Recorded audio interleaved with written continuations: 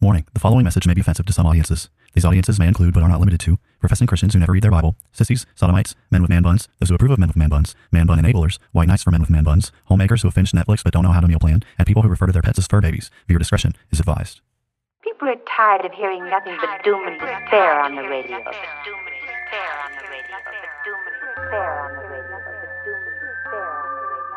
The message of Christianity is that salvation is found in Christ alone, and any who reject Christ therefore forfeit any hope of salvation, any hope of heaven.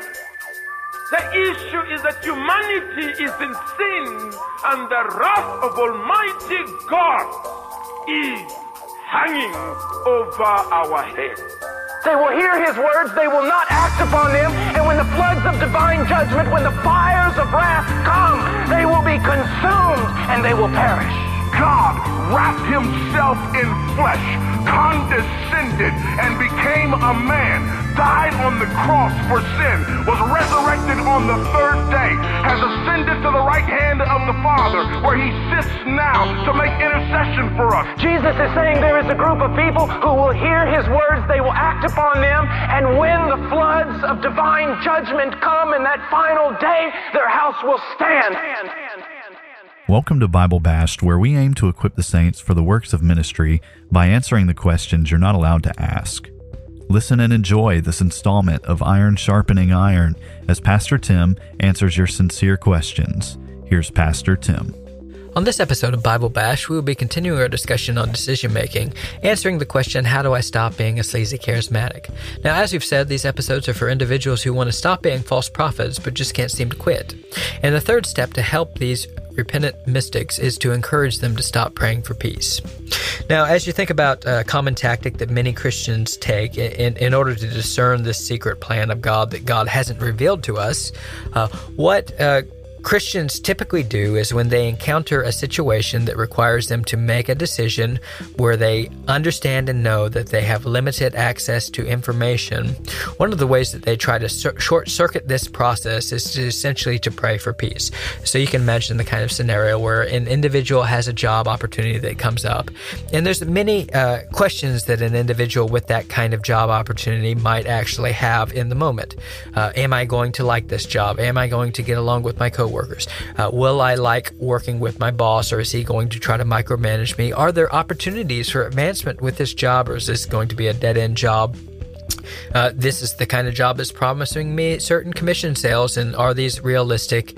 Will they allow me to pay my bills, or am I just going to be struggling and straining to get by?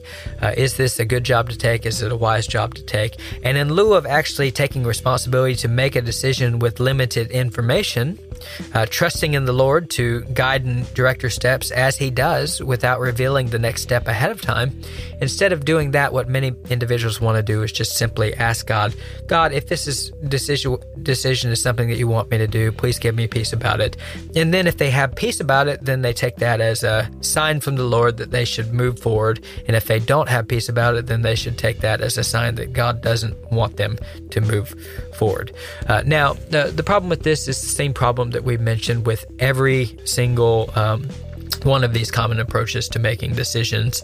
And that is the problem that God does have a specific plan for each individual's life. You might describe that in the language that many theologians describe that as God's ordained will. So everything that happens is in some sense ordained by God and will come to pass. And so God does have a very detailed and a very specific plan for your life. The problem, though, is that you don't have access to it.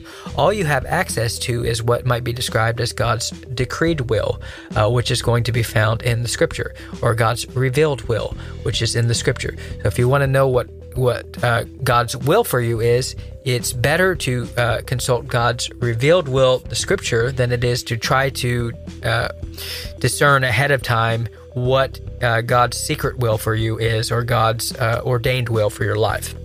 Now, as you think about this passage, many people try to find support for this idea of praying for peace in Philippians 4. So Philippians 4, 6 through 8 tells us this.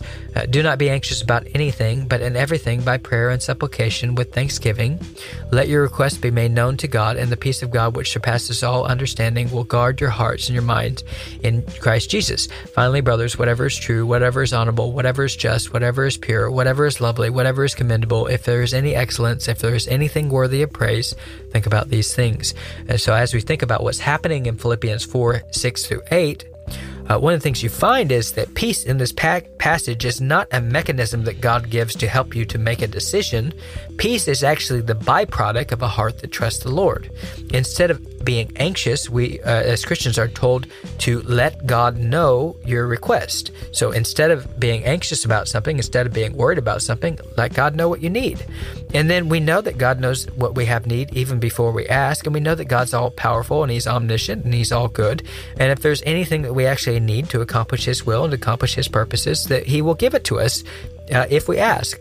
And so the logic of the passage is don't worry, but ask God. And if you know who God is and you trust in His character and you understand His promises, then what you'll realize is that there's actually no need to worry about something. Now, it's true that there's no need to worry about something, even though you might not know all the entailments of how a decision might actually work. And so as you read through this passage, what you'll realize is that this peace of God is actually the byproduct of a heart that trusts the Lord. So instead of praying for peace, what you should be praying for is, Lord, please help me to trust you. And here's what I have need of. You know what I have need of before I ask. You clothe the grass of the field and you feed the birds of the air, and you can do the same thing for me. So I'm going to let you know what I have need of, and I'm going to ask you, please give me this day my daily bread, and I'm going to trust you to do that.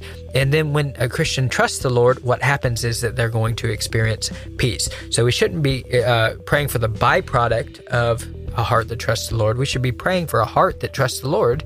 And then once we trust the Lord, the natural result of that's going to be that we're going to have peace. Now, is there any sense in which the Christian should consult their feelings in any way at all to understand whether or not something is well-pleasing to the Lord?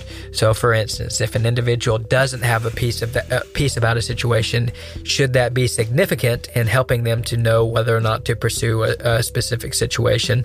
And if they do have peace, is there any sense at all in which that should be instructive to them to help them to give them confidence they need to move forward? And I would say that you can't, in some simplistic way, look to the presence or the absence of peace in some sort of decisive way to help you to know exactly what to do. So what I mean is that there's been many a false prophet who's come along and basically said peace, peace, when there is no peace. If you reject the things of the Lord and you harden your heart towards His truth, your feelings are not going to be a clear, absolute, infallible guide to know God's pleasure. But then at the same time, there might be many situations where you simply don't have peace about a situation, and that's the result of a conscience that God has given you, which is going off about a particular course of action. And the only way to know whether or not your conscience is informed by the truth or your conscience is basically defiled is going to be to once again consult God's revealed will and then compare the feelings that you're experiencing, the lack of peace that you're having, with God's truth. So there can be an individual, for instance, and just think about some of the scenarios that we've seen in COVID. There are many individuals who did not feel peace about leaving their house in order to go to church, okay? They didn't feel peace about it, and it wasn't because their conscience was held captive to the scriptures. They didn't feel peace about going to church because their consciences were held captive by the fear of death. And instead of prioritizing what God actually says to do, they prioritize this fear over and against God's actual commands to not forsake the assembly of the saints together.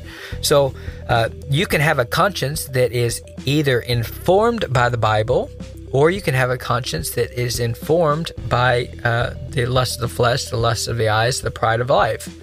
So your conscience is not an infallible warning system, but when your conscience is going off, you should seek to ask the basic questions: is this because I'm about to violate the scriptures in some way, or is this because my belief system is being held captive by some sort of alien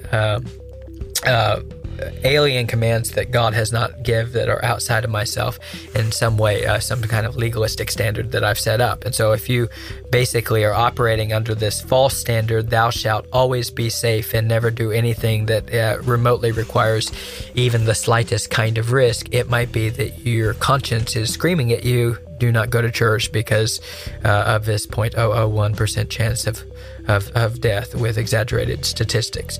And so one of the things that you want to do as it relates to this topic is you can't just use the presence or absence of peace as if it's infallible proof about the nature of God's will. What you have to do is you have to look at God's word, his revealed word in the scripture, and you have to compare the feelings that you're experiencing with what you actually might find in scripture. And there's plenty of warnings in scripture that tells there's plenty of scenarios that individuals can find themselves in where the Bible will tell them to be strong and to be courageous and to basically ignore this absence of peace and to interpret this absence of peace as an actual absence of courage. The Israelites refused to go into the promised land because they were too afraid, but their lack of peace came from a lack of trust in the Lord. And so their lack of peace was not decisive proof that they were making the right decision. Their lack of peace was decisive proof that they were experiencing cowardice and refused to trust in the promises of God.